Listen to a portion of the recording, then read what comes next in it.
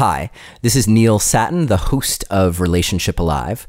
I just wanted to take a quick moment to say that if you find this podcast helpful, please consider making a donation to help support the podcast.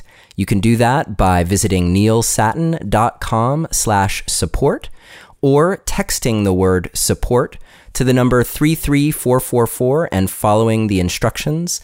And you can choose any level that feels right to you. Thank you so much in advance for your help in ensuring that this podcast can continue. I also wanted to mention that if you haven't picked it up yet already, you can grab my free top 3 relationship communication secrets. These are communication tips that you can incorporate easily into how you communicate with your partner, and they're based specifically on things that will help you grow closer and more connected to your partner, even if you're communicating about something challenging. You can get that by visiting neilsattin.com/relate or texting the word relate to the number 33444 and following the instructions. All right, on with the show.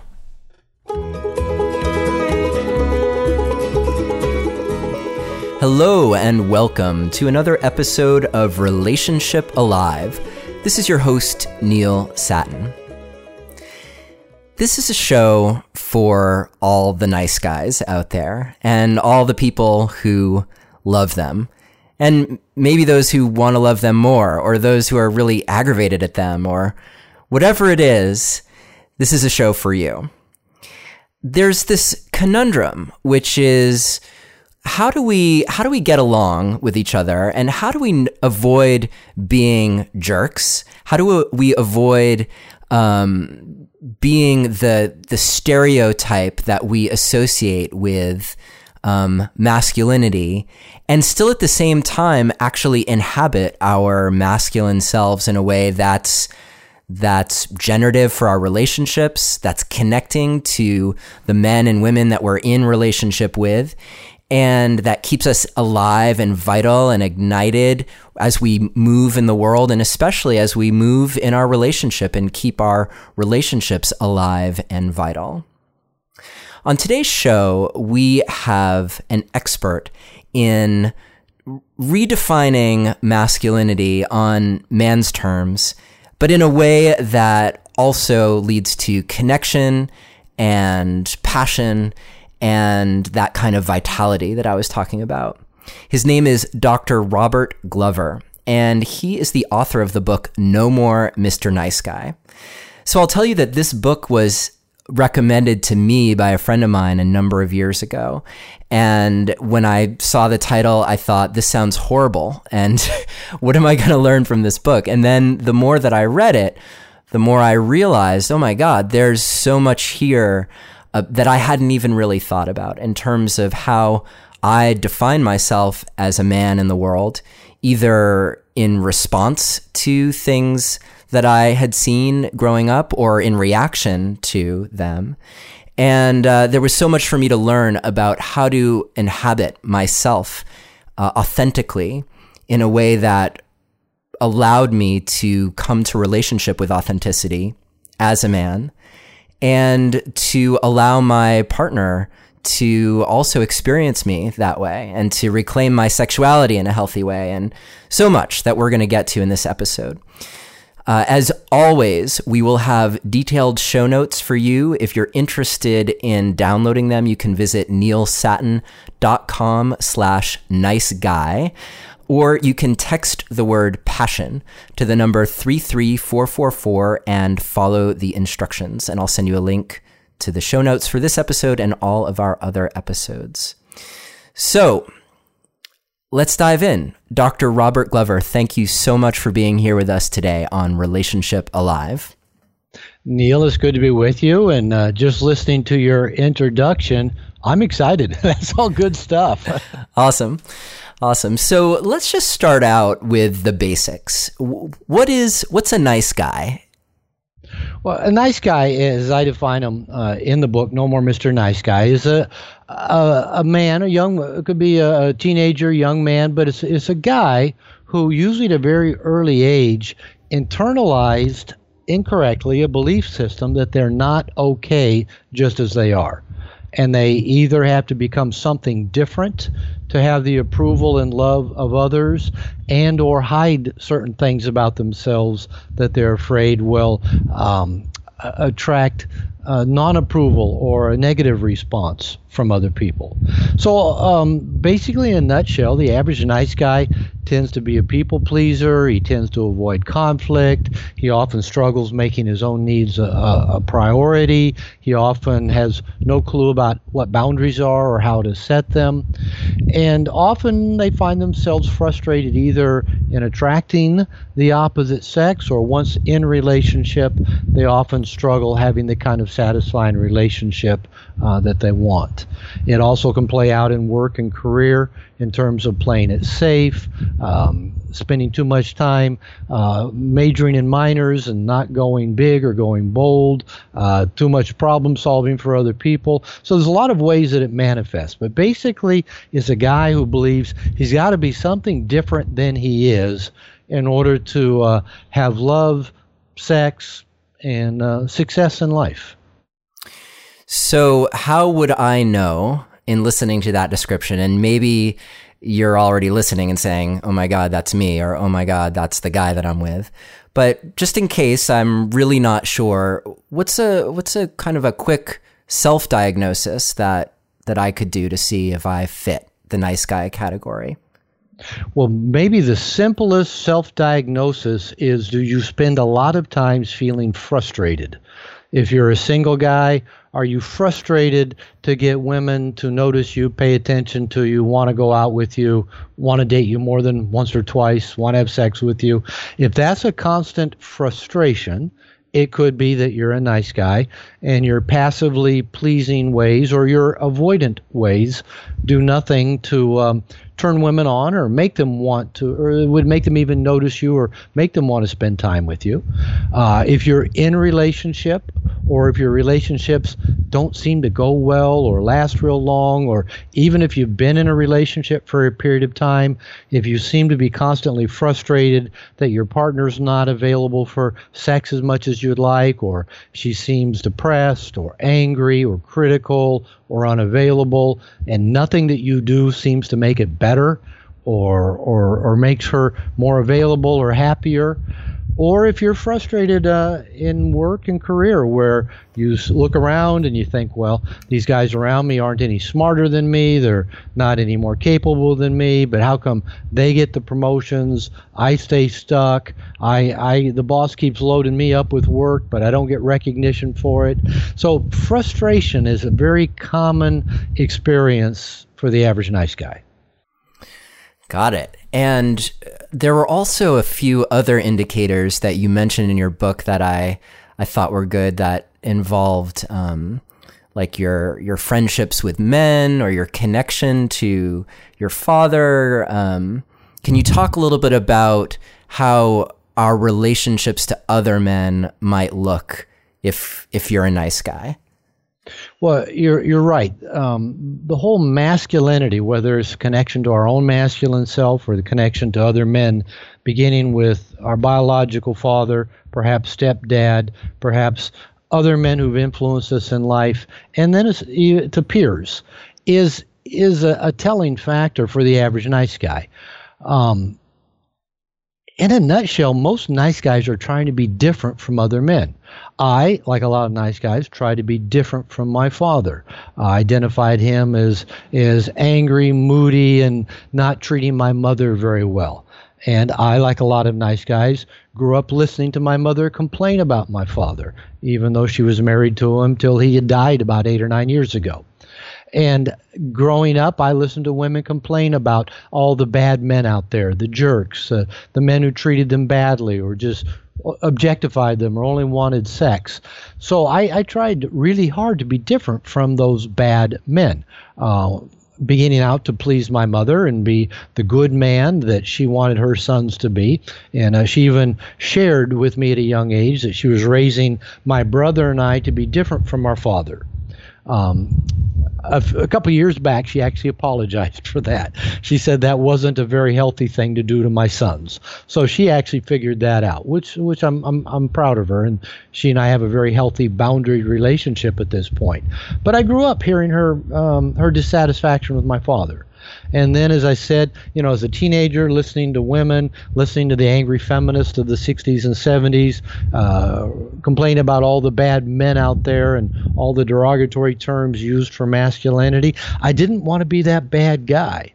So that cut me off not only from my own sense of masculine self, but it also had the tendency to cut me off from other men. Now, I grew up having guy friends because I played sports, but I spent a lot of my time, like a lot of nice guys, seeking out the approval of women. I call it hanging out in the nursery, where we get to be around women, where there's mothers, sisters, female friends, women who've put us in the friend zone. We hang around them because we can talk with them, and they seem to approve of us, and we get a sense of validation because we're not like the jerks out there. But these women are usually not in a position or not interested in having a partnership or a sexual relationship with us. So nice guys tend to be pretty disconnected in general. And I know when I started my own nice guy recovery, even before I knew I was recovering from the nice guy syndrome, one of the very first things I decided I needed to do was to get reconnected with men. And I joined a men's group, started going back to the gym, joined a racquetball league, started playing volleyball, started a softball team. I got connected with men again. And I was married when I started my nice guy recovery, and reconnecting with men actually had a very positive effect on that marriage, even though over time the marriage did come to an end. But just connecting with men made a very significant difference in that relationship.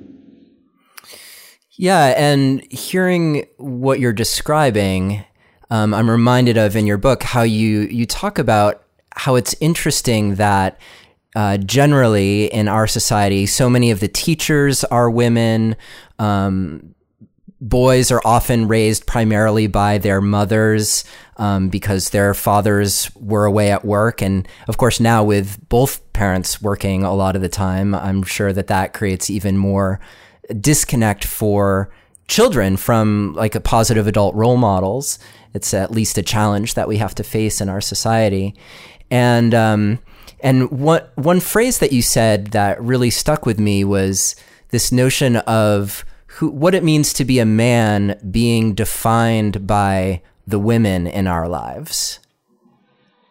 And you're right. And when I was growing up, I was born in the mid-50s, so growing up in the 50s and 60s, most moms stayed home with their kids. Most families were intact. You didn't see a lot of divorces.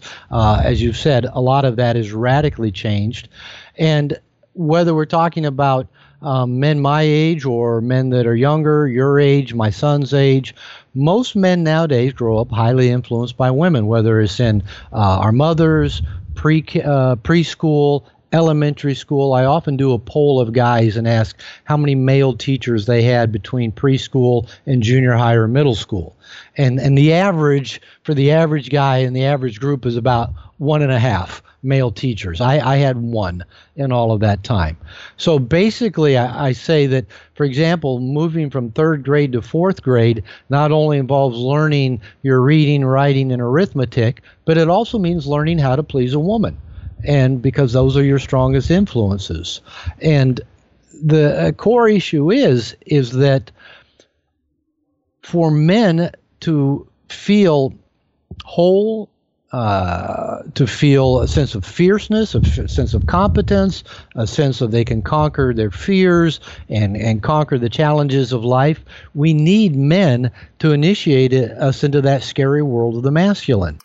So what I wonder is, and I want to make this clear for everyone listening, when we say, okay, no more Mr. Nice Guy, what we're not talking about is some reactionary move to like, no more Mr. Nice Guy and yes to Mr. Jerk or asshole or something like that. Well, yeah, and that's kind of the paradox of the title of the book. Everybody, I'm going to assume most of us at some point or another, men and women, have uttered, "No more Mr. Nice Guy. I'm not putting up with this anymore." Maybe we start humming or singing Alice Cooper's song. So we've all said it. We've all reached a point where we've just said, enough is enough. And at the same time, we would wonder, logically, why somebody would write a book teaching men to be not nice. So there's a paradox in the title that is somewhat intentional. It gets your attention and creates some cognitive dissonance, maybe emotional dissonance, that might make you want to pick the book up. And I know when my publishers, which included Barnes & Noble, when they published the book 15 years ago, 2003, when it came out, they anticipated maybe a lot of controversy. Maybe some backlash from feminist groups or women's groups, just because, the title seemed a little bit provocative, and none of that ever happened. I maybe in the last 15 years have received a grand total of 3 negative emails from women who was obvious, they hadn't opened the book and read it. I was noticing too that if you expand, I understand the desire to reach particularly the nice guys and give them a hand here.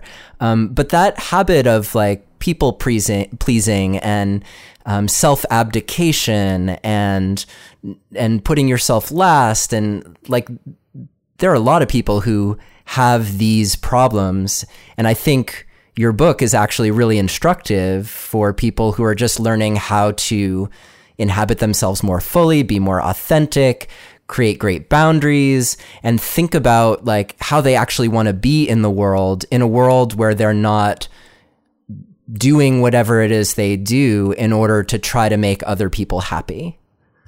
Well, and you've used some terms like authenticity and integrity that to me are such core terminology.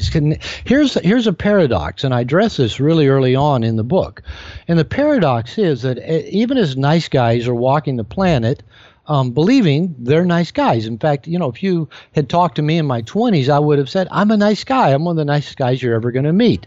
And I took pride in that. I didn't understand why everybody else didn't have a similar philosophy. But here's the paradox. In general, nice guys are often anything but nice. We have no real integrity. We have no real authenticity because we're basically, licking our finger and then holding it up to see which way the wind is blowing. We don't want to rock the boat. We don't want to create conflict. And we go along to get along. And there's no integrity in that. There's no truthfulness in that. And I thought, for example, that I was a pretty honest guy until I actually started working on myself and looking at myself. And I really realized I wasn't. If I thought somebody might be upset at me, I would leave out certain details of information. I would just flat out lie. Oh, yeah, I sent that report off when I hadn't. Or, if I thought my wife might be upset at me, if she called and said, when are you coming home from work? I'd tell her, well, I'll be home at 5, even though I knew I wouldn't leave till 5:30 or 6. But I didn't want her to be upset if I said, I'm leaving at 5:30 or 6. Then when I got home, I'd make up a story. I'd actually be rehearsing the story all the way home as to why I was late, the bad traffic, this and that. And I came to realize that I was dishonest about just about everything that I thought might trigger a negative reaction in somebody. So there's that dishonesty. And then when you add to that, the nice guys are not good at asking for what they want. They're not good at taking responsibility for getting their needs met. They're not good at setting boundaries and limits around other people's behavior. So we have that frustration that we spoke of. Resentments can build up. And we're going to need to talk about covert contracts sometime today, you and I. But when our covert contracts aren't being fulfilled, resentment builds, and then we end up being passive aggressive, and that our anger comes out in indirect, roundabout ways like criticism or put down or humor that isn't funny to the person that is, poking at.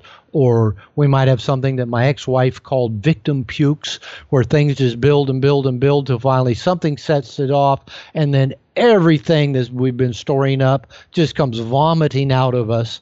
And I remember my wife at times would ask, well, how long have you been upset about that? And I go, I don't know, 6 months to a year. and when we finally recovered, well, why didn't you just tell me about it. Well, I didn't want to piss you off. But yet it came out in such an ugly way for me. So nice guys, paradoxically, are often anything but nice. And that's why when I teach men about making your needs a priority, about living an authentic and integrated life, about being differentiated, about telling the truth in all situations, and facing fears and dealing with conflict head on and setting boundaries. This actually turns men into men that people want to be around. It makes us easier to live with. It makes other people more excited about spending time with us. So you're right. No More Mr. Nice Guy is not just a reactionary, okay, quit being a doormat, start being a jerk. It's about being an integrated male. And it's about living a life of integrity, of authenticity, of passion, with direction. And in general, most people find that pretty attractive. So before we get into the recovery project, what about the partners of nice guys? Because I can imagine that there's a little bit of, like, some of it could be excitement and some of it could be nervousness about, like, because that dynamic is always on some level co-created. So what do you tend to see when nice guys start their recovery? What kinds of agreements, and you were talking a moment ago about covert contracts, need to start shifting in order for that to really take root in a new direction? Well, one of the things that I talk about in the book, and I don't remember the exact figures I gave, it's been a little while since I wrote these, but when I first started working with nice guys who are in a relationship, I gave them about a 50-50 chance of their relationship surviving, for a number of reasons. One is the relationship probably began for a lot of dysfunctional, co-created type reasons for both the man and the woman, or the man's gay, both him and his partner. And so I gave it about 50-50 chance. And as I worked with nice guys longer, I started saying, well, you got about a 40-60 chance, a 40% chance of a relationship surviving nice guy recovery.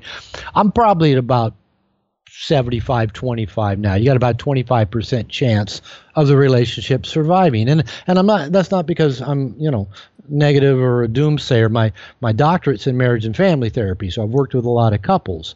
And when a nice guy starts working on his issues, I found a number of responses from the partners. One is that the woman can be amazingly supportive of it.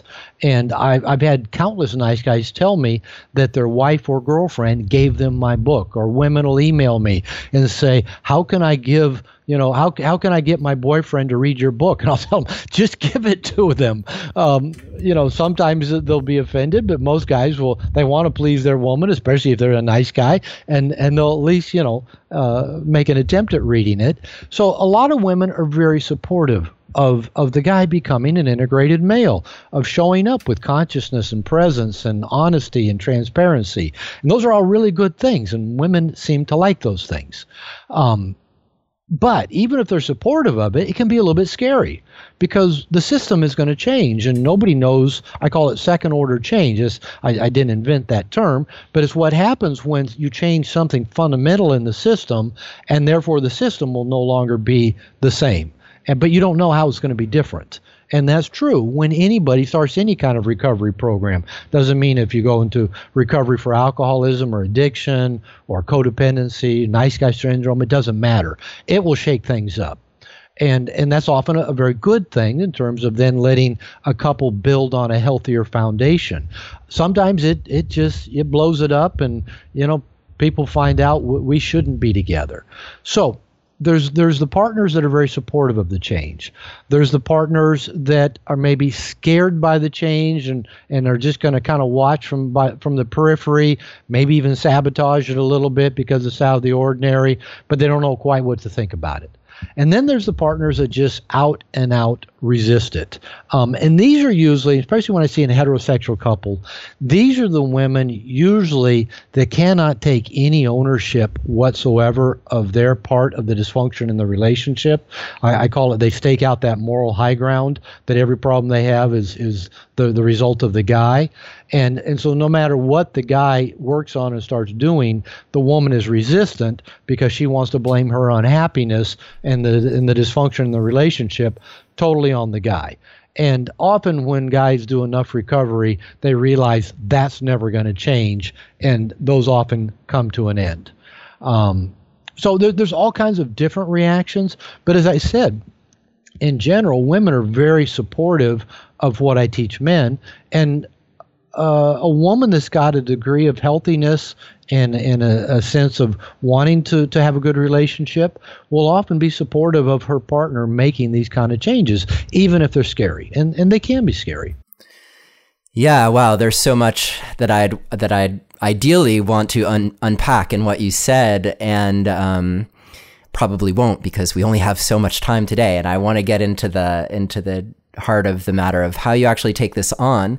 That being said, one thing that did strike me when I was reading No More Mr. Nice Guy, especially the second time around, because I first read it a long time ago, and I read it, very recently in preparation for our conversation, and it was, well, a couple things. One was that I think that there is this balancing act between what we learn as individuals to bring more of ourselves to the table.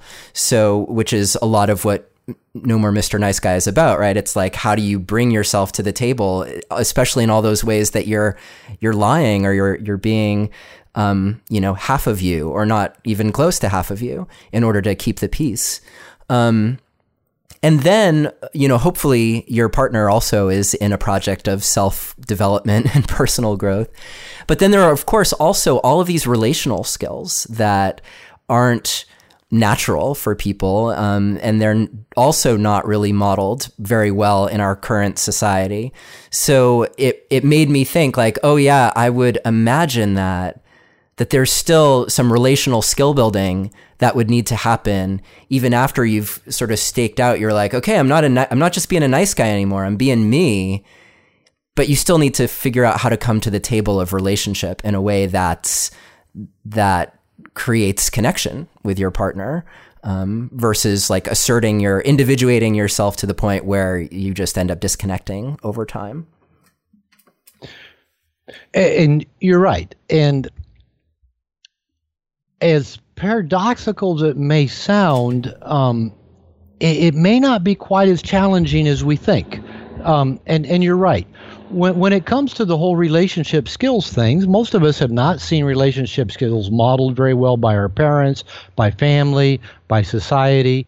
And part of the reason is as a species, we're really not wired for long-term monogamous relationships. That's why they're challenging. It's not part of our DNA.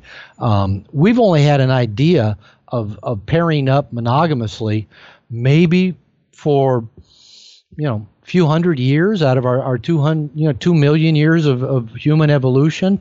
And we've only had a romantic ideal of couples getting together out of love and attraction for less than 200 years in some cultures, and maybe in Western culture, and in Eastern culture, it still doesn't happen. People get together for economic reasons, for family arranged relationships. So we're not wired. We're not built for long-term monogamous relationships. Now that doesn't mean we can't do them. And my basic premise around relationships is, if we choose to set ourselves about having a long-term, committed, monogamous relationship, in the light of we're not actually wired very well to do that, if we do it with consciousness, it will turn into a very powerful personal growth machine for everybody involved. And it kind of has a teeter-totter effect. As one person in the relationship works on themselves and challenges themselves either by being a better listener or being more assertive or setting better boundaries or, working on their own personal issues, they're going to grow.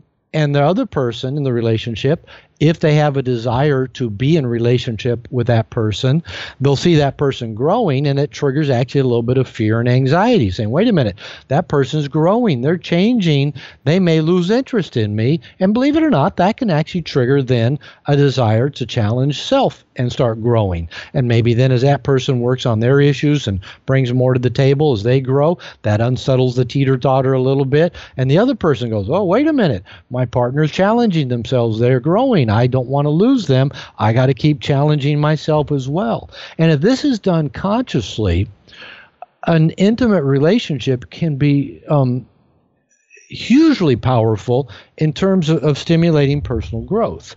Now, when I said it, it's not as difficult as we might seem. And maybe all we got to do is kind of, go back in time a little bit to see how relationships worked in different times. And one of the core pieces that is really clear to me is that men spent a lot of time with men. It's only been maybe the last 50 years in Western culture that men have spent a big chunk of their time with women, whether it be in the workplace or with their wives. Now, doesn't mean we can't do it, doesn't mean that it doesn't work, but it's really new in our personal evolution. And that's one of the core things I see that a lot of men have in their intimate relationships, especially in a heterosexual relationship, is that so much of their time is being demanded by their partner. And we want to spend time with our partner, but I found that the very best foundation to build a healthy relationship with the opposite sex is having good same-sex relationships. That's true for both men and women. The healthier our same-sex relationships are, the healthier opposite sex relationships we can have. And then maybe from there it's as simple as, okay, talk about the things that scare you. Learn to listen. Practice respect towards each other. Ask for what you want. And those are not all that complicated things to do. Often we have to have some support to do them. I read some books every single day. Like I said, my PhD is in marriage and family therapy. I've been married for a total of over 25 years. I've worked with countless couples. I still read books every day that go to the heart of relationship. I read Thich Nhat Hanh, where he talks about having compassion and listening deeply to others, and I need a reminder of that. I read David Data's book, Way of the Superior Man, about talking about how a man shows up with consciousness and presence, and helps me understand why my wife does what she does in various situations. So, yeah, we need constant reinforcement. But as I said, I'm convinced if we connect well with same sex, we can bring that energy into our opposite sex relationships, and then just work on those basic things of listening, communicating clearly, having respect, having compassion. And I would say if I had to define my relationship with my wife, I mentioned to you before we talked, I've been married 6 months to my wife, and the best way I would define it is like we have this loving competition to see who can give the most to the other. And it's not codependency. It's not like I give this to you so then you'll approve of me and like me and never leave me. It truly is, we have this deep desire to bless each other's lives. And I love knowing that I bless her life. And she loves knowing she blesses my life. And yeah, I think I heard Jeff Zeig, who I hope to have on the show at some point, talking about this term he invented called tapaya, which is how he describes love. And it's taking obvious pleasure in another's happiness. It's an acronym. So yeah. It sounds like exactly what you're describing. One of the things that came up for me, like in your book, for instance, let's jump ahead a little bit, and hopefully everyone will kind of catch up with us, and we'll fill in the gaps. But you talk about developing a healthy sense of sexuality. And in particular, you talk about how men can learn to masturbate without using fantasy, without using pornography, as a way to really get in touch with their physical experience of pleasure and to actually be really connected to themselves and their pleasure. And the reason I'm jumping right to that is because that to me sounds so profoundly healing for probably most guys at this point. I think they've tried to find young men now that are unimpacted by pornography, and they can't find them in order to have like legitimate studies. But so profoundly healing. And why that's important is that if you stopped at well, okay, I'm a guy and I've learned to put my needs aside. And so now I'm going to start articulating my needs more clearly, particularly around sex. But if your needs are totally based on this fantastical version of sexuality, that's all based on fostering dopamine and, objectifying women, then you're not going to be able to speak to needs that would be more connecting and not only connecting you to your partner, but also connecting you to your own sexual self in a way that's not based in or not mired by shame or fear. So that just shows me like how important that healing journey is for nice guys, and in particular as a couple, for the couple to be able to support each other on that journey, so that it's not like so that they evolve to really understand and connect with each other, and their capacity for connection increases as well, rather than just speaking to needs that don't actually necessarily have connection at their root, if that's making sense. Oh, it makes tons of sense, and I've got about 100 things to say Awesome. on what you've just said. I won't say all 100 of them, but I've been saying for a long time that I don't believe you can grow up in Western culture without being fucked up sexually. And I'll just be blunt about it. That's just the case. We're bombarded with sexual stimuli, like you said. They can't find young men that haven't been exposed to porn. When I was raising my son and stepson, they're both in their early 30s now. We had to get rid of broadband internet and go back to dial-up because, there's the only way we could keep them from spending all their time, stealing music and looking at porn online.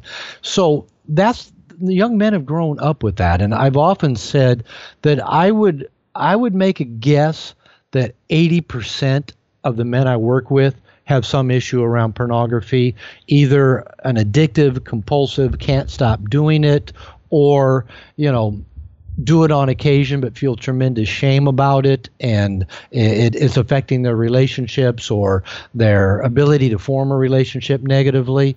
It's a huge dynamic.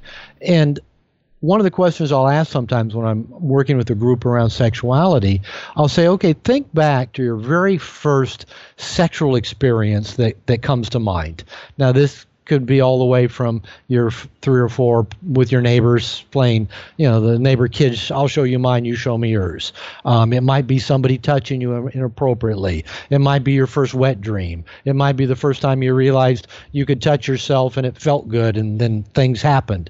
Whatever it is, I tell guys and women both, think of your first sexual experience, whatever comes to mind, doesn't matter. And then I ask people, all right, did this occur in a positive environment? Was it something that felt good and you felt good about? Was it something you could celebrate? Was it something you could go and talk to your parents about? Was it something that you could do in the open? And I mean, everybody's, of course, is shaking their head no. That, everybody's earliest sexual experiences occurred in secret, hidden away, shame-based, fear-based. And then that's how we develop sexuality in our culture. We wrap it in fear, we wrap it in shame, we wrap it in guilt and secrecy and sin and eternal damnation and, whatever negative messages are out there. That's what affects us sexually. And I know I began my personal recovery 25 years ago by going to a 12-step group for sexual addiction because I had acted out sexually. And I always kind of thought of myself as a fairly adjusted sexual guy, but I grew up in a fundamental church that thought if you had sex before marriage, or if you even thought about a woman's breast, you're going to hell for eternity. And here I am, I'm in my early 60s now, and I'm still working on my sexual dynamics and trying to clear out the baggage and just have a clean, open sexual relationship. When I say open, meaning with my wife in a container of monogamy. And I've tried a lot of different stuff over the years in terms of, finding what works for me sexually. And I think, if we're conscious about this, is something we'll work on till the day we die. And some of my favorite writers, whether I mentioned David Deida in The Way of the Superior Man, or Dr. David Snarch in Passionate Marriage, these guys talk about how sexuality is so powerful and goes to the core of who we are. There's maybe the most powerful vehicle to actually work on our own evolution and personal development. And the book I'm working on right now really does focus in on that. And the working title of the book is Shut Up and Fuck Me. And I know it's kind of crass and kind of grabs your attention, but the subtitle is going to be something along the lines of a unique guide to intimacy, authentic relationship, passionate sex, personal growth, and spiritual evolution.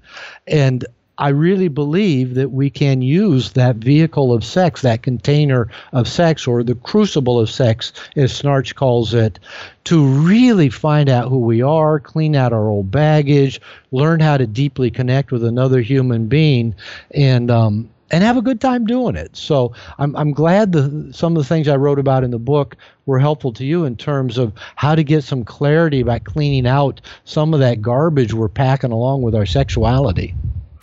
Yeah, so let's talk for a moment too about the path out of shame and fear. And since those two things are really what's running the lives of so many nice guys, what do you see as the important steps to take in order to start living more courageously and to take those things that cause us shame and actually turn those around so that we can celebrate them? Well, a couple of things that were part of my early recovery, and I stress these in the book as well. I stress, do not try to do this alone. You did not internalize a sense of shame or a sense of I'm not good enough, I'm flawed, I'm unlovable, I'm defective. That's toxic shame. You did not internalize that on your own. You internalized it in a context, often at a very early age. I meaning months old, a year or 2, 3 years old, where you inaccurately internalized events happening around you.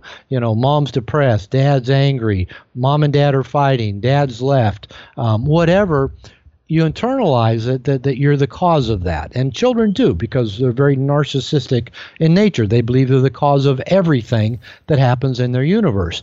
They also have this grandiosity that they believe they can fix it. If they caused it, they can fix it. And that's a lot of what drives nice guys. Well, if I cause this problem, well, I have the power to fix it as well. And both are inaccurate. We don't have that kind of power.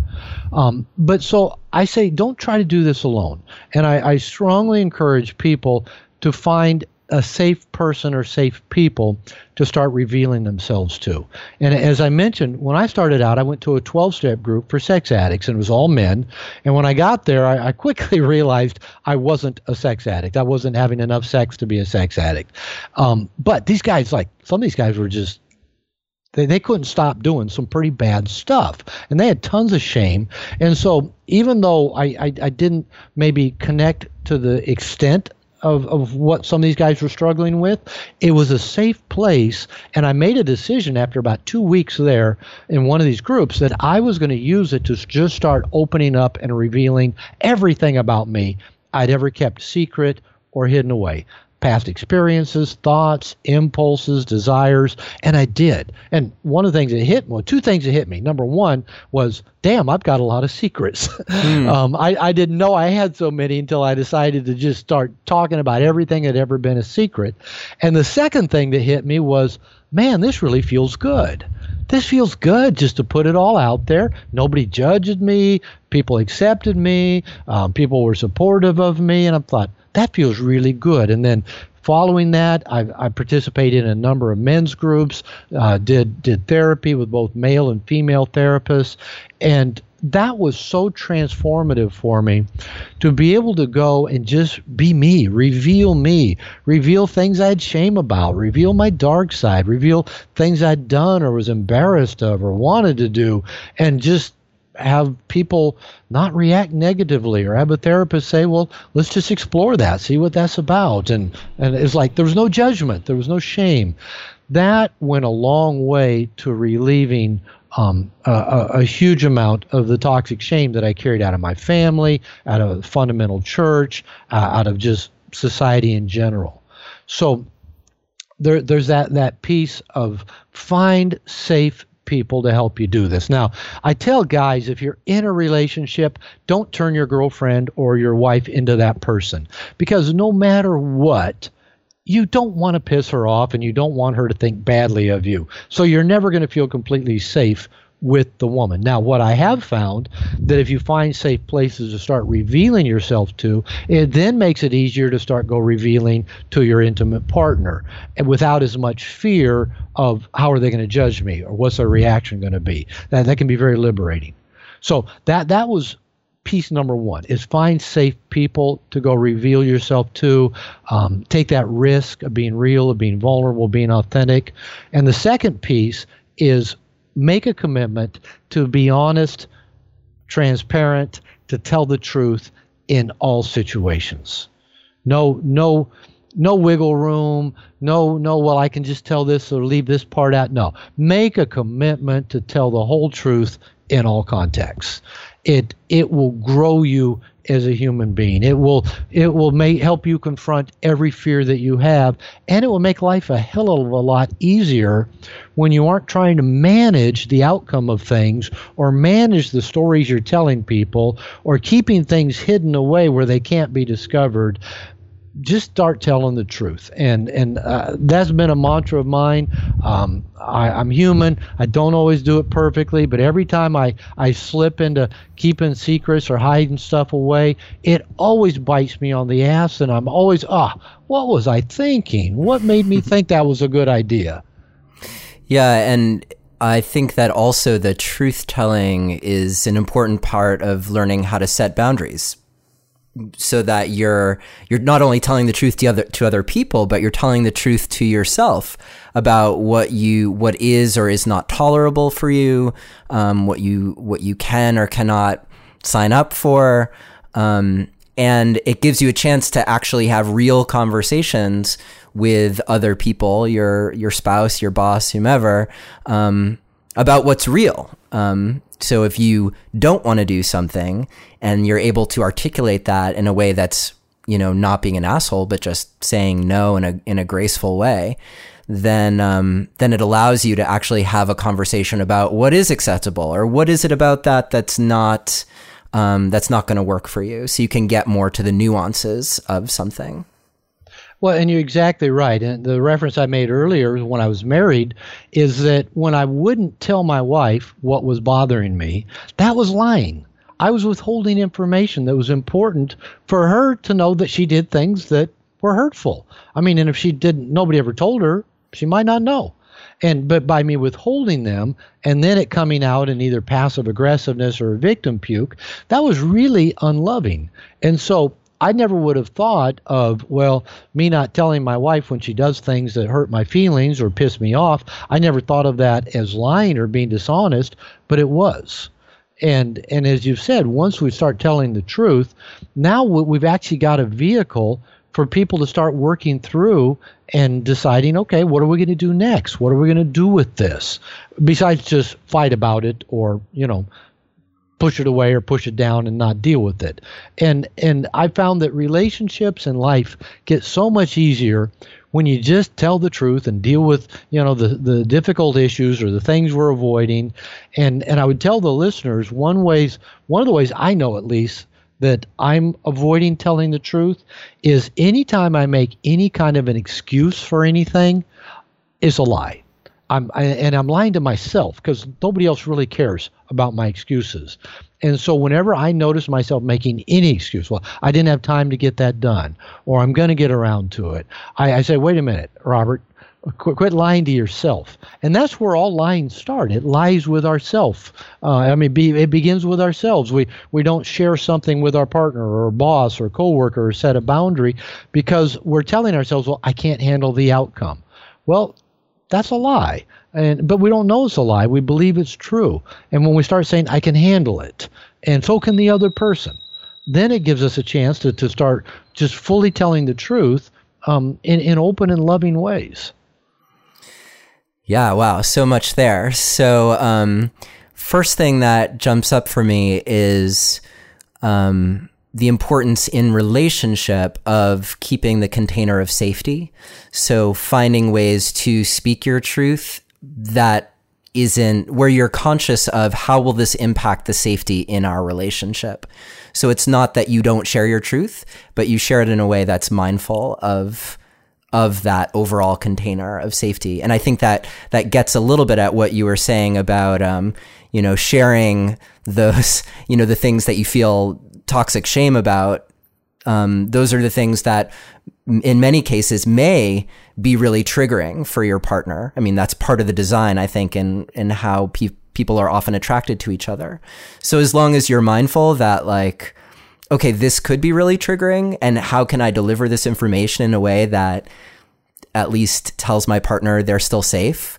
And that's partly why I'm shining a spotlight on my truth, because that actually keeps us all safe. Then that feels like it could be really a net positive for a relationship.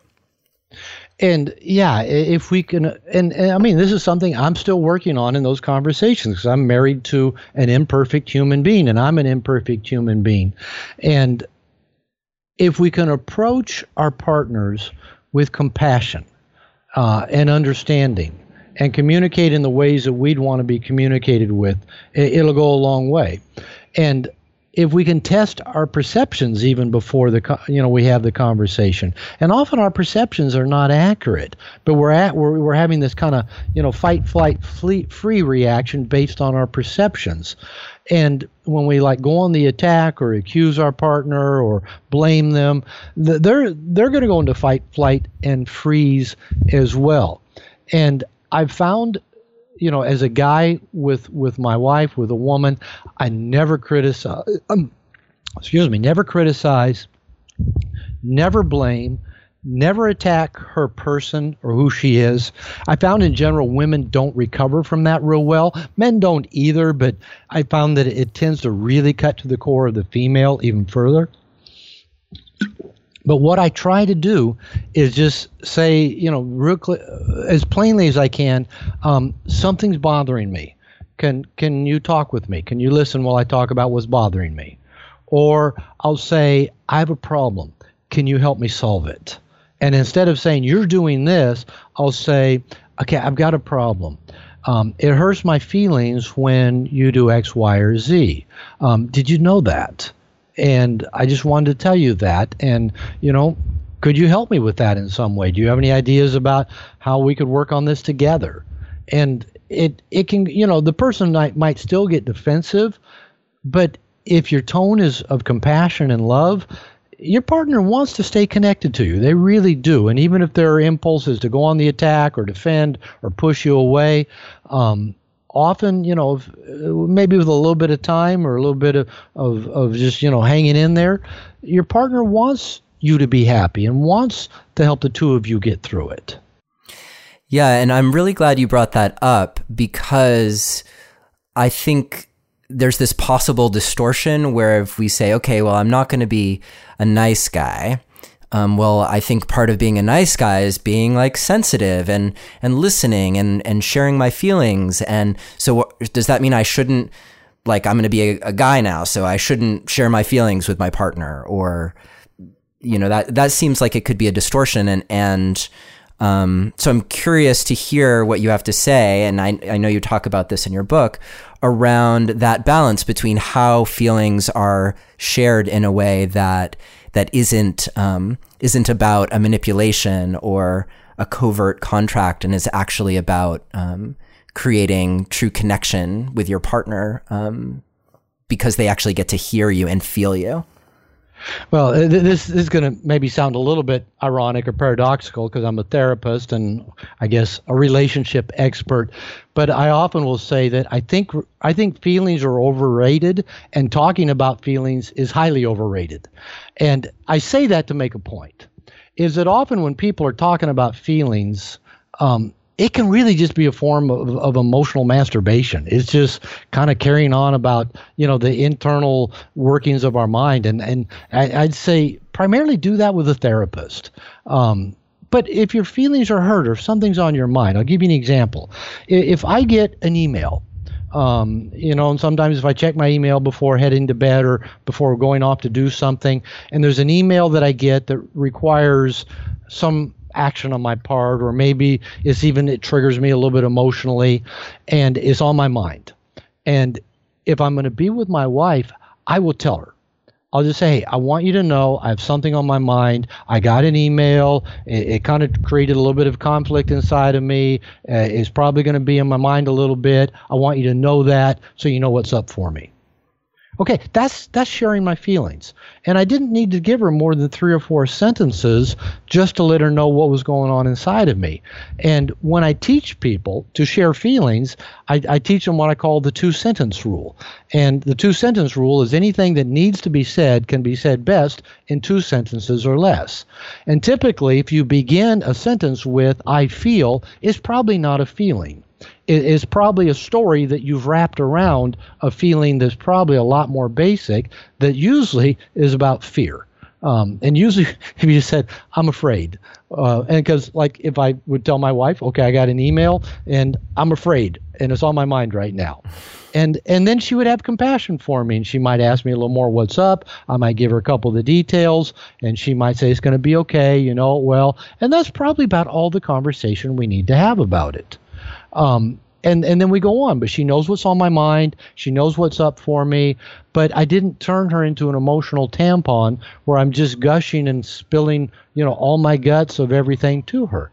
Now, with that said, I know my wife's history and I know everything, the majority of the things that have happened to her that have triggered hurtful or painful experiences. And my wife knows mine as well. We've had those kind of talks, where they're kind of spontaneous, where you start sharing things about your past or things about, what make you the way you are.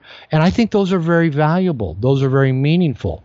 But that's not the same as turning your partner into your therapist and turning to them every time you have inner turmoil. I think we need other resources for that.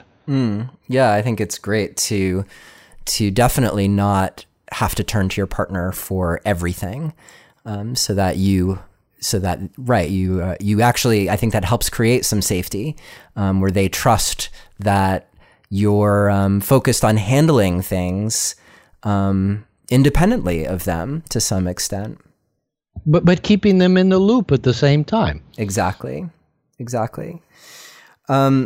I'm wondering now if we can turn for a moment to the question of how can guys who are suffering from this shame and fear, how can they get in touch with what they actually want when maybe they don't even feel like they deserve to have what they want, or there is that fear that's holding them back from what they want, so they may not even get the most accurate picture?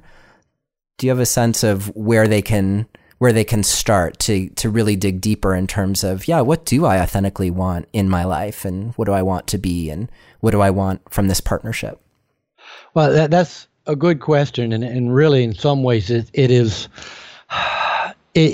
what No More Mr. Nice Guy is all about, because it is a core piece for so many nice guys, is that so many men I've worked with, and this includes me, have a range of feeling about their needs and wants, all the way from my wants and needs aren't important, I don't know what my wants and needs are, everybody else's wants and needs are more important than my own, all the way to I'm bad for having wants and needs, and people are going to respond really negatively to me if I express a need or a want. And all of this is stuff we internalized, often inaccurately, sometimes maybe not so inaccurately, in our family systems. And I define differentiation, maturity, and integrity pretty much all with the same definition. And they all involve the ability to ask yourself, what do you want? What feels right to you? What's true for you? What are you going to do? It's that ability to ask yourself, what's right for me? What do I want? And then follow through on that, even when there's resistance from the outside, i.e. family or society or partner, the crab's trying to pull you back in the bucket as you're trying to differentiate yourself, or resistance on the inside, i.e. anxiety between your ears in the form of neurotic guilt that says, I'm doing something wrong, I'm going to get in trouble if I make my needs a priority, if I do what I want.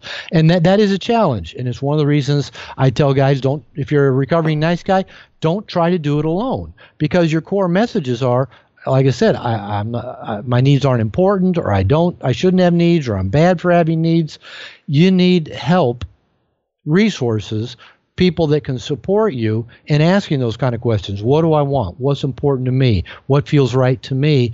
And then follow through on it, even when you have anxiety or meet resistance. And some guys I found actually can do that by themselves, but not many. Most need a support system. And for me, my definition of a mature person is a person who's consciously created a number of what I call cooperative reciprocal systems to help them get their needs met. This can be friends, family, it can be professionals like an attorney, a dentist, a doctor, a CPA. It can be groups like your church, your 12-step groups, a hobby group. It could be meetup. But consciously creating any number of these consciously created cooperative reciprocal relationships where everybody involved is getting something of value out of the relationship. Now, the challenges you've alluded to, I've sat with countless nice guys in groups or individual therapy and talked about making their needs a priority. And that's often when the average nice guy gets the deer in the headlight looks. What put myself first? Fill my own bucket, make my needs a priority. And then when they say, well, I don't even know where to start, I'll hand them a legal pad and a pen and say, okay, let's just start making a list of stuff that you'd like to do. And I've had guys literally just stare at the legal pad and say, I don't even know where to start. And at that point, the starting point I usually go back to is, okay, what did you like doing as a kid? When you were a kid and you had free time and could do anything you wanted, what would you do? Well, I drew, or I rode my bike, or I went out and played in the woods. Or, I hung out with a friend, or I played, sports, or, I rode my bike, or whatever. And I get, okay, let's start with that. How about we create a situation where you go out and you do something that somewhat resembles what made you happy as a kid when you just played spontaneously. And oftentimes that's a good place to start to get a guy in touch with, okay, back when you did just do things just purely because you felt like doing them, what kinds of things did you do? And that can be a good place to start. Yeah, I love that. And I also like your emphasis on finding support. And it struck me that part of those core beliefs that you were mentioning may also be, and like, I'm not only bad or I don't deserve this, and I'm alone. And I'm alone in this. So it goes back to what you were saying about shining the light on your shame, but having other people who are there to, sure, hold you accountable, but to also acknowledge your needs in a judgment-free zone. Seems like that could be so healing and empowering, especially when you're taking big risks. Yeah, I'll give you an example of both, being able to release shame and have support of meeting my needs. And this may sound, a little bit like, well, how's this about meeting needs? But for me, it really was. early on in my own recovery, I started working with a female therapist, and I worked with her for several years. And I remember in an individual therapy session, this kind of go back to, too much talking about feelings in a relationship. I was telling my therapist, I said, at times I just get tired of listening to my wife go on and on and on about all of her feelings, everything she's upset about, all the negative stuff, all this, that. And I said, sometimes, I've heard it. I've heard it several times, and she just goes on and on and on. And the therapist replied, well, you don't have to listen. And I looked at her and I said, well, yeah, you do. If a woman's talking about her feelings, you have to listen until she's done talking. And she said, no, you don't really. You can tell her you're not interested, or you've heard this before, or you don't have the time, or you don't have the energy. And I said, no, you can't do that. And I said, it's written in stone. My mother trained me. When a woman is talking about her feelings, especially complaining, you have to be there and listen until she's done complaining. That's your job. That's the way the world works. And the therapist said, no, you can say, I'm not available, or I'm not interested. And I thought, oh man, that's going to go over so well. And I remember the first time I got up the nerve to kind of do it, to set the boundary, to ask for what I want, to tell the truth. And she was going on about something that I'd heard before. And I just said, I just got to tell you, I'm really tired right now and just don't have the energy to listen. Now, the truth was I wasn't interested, but I didn't quite have the balls to just say, I'm bored. This is not interesting to me. And I just said, I'm too tired. I really can't listen right now. And I thought the roof was going to come off, literally, because she could be loud. And it didn't. And she said, oh, okay. Thanks for telling me. And I thought, oh, that's it?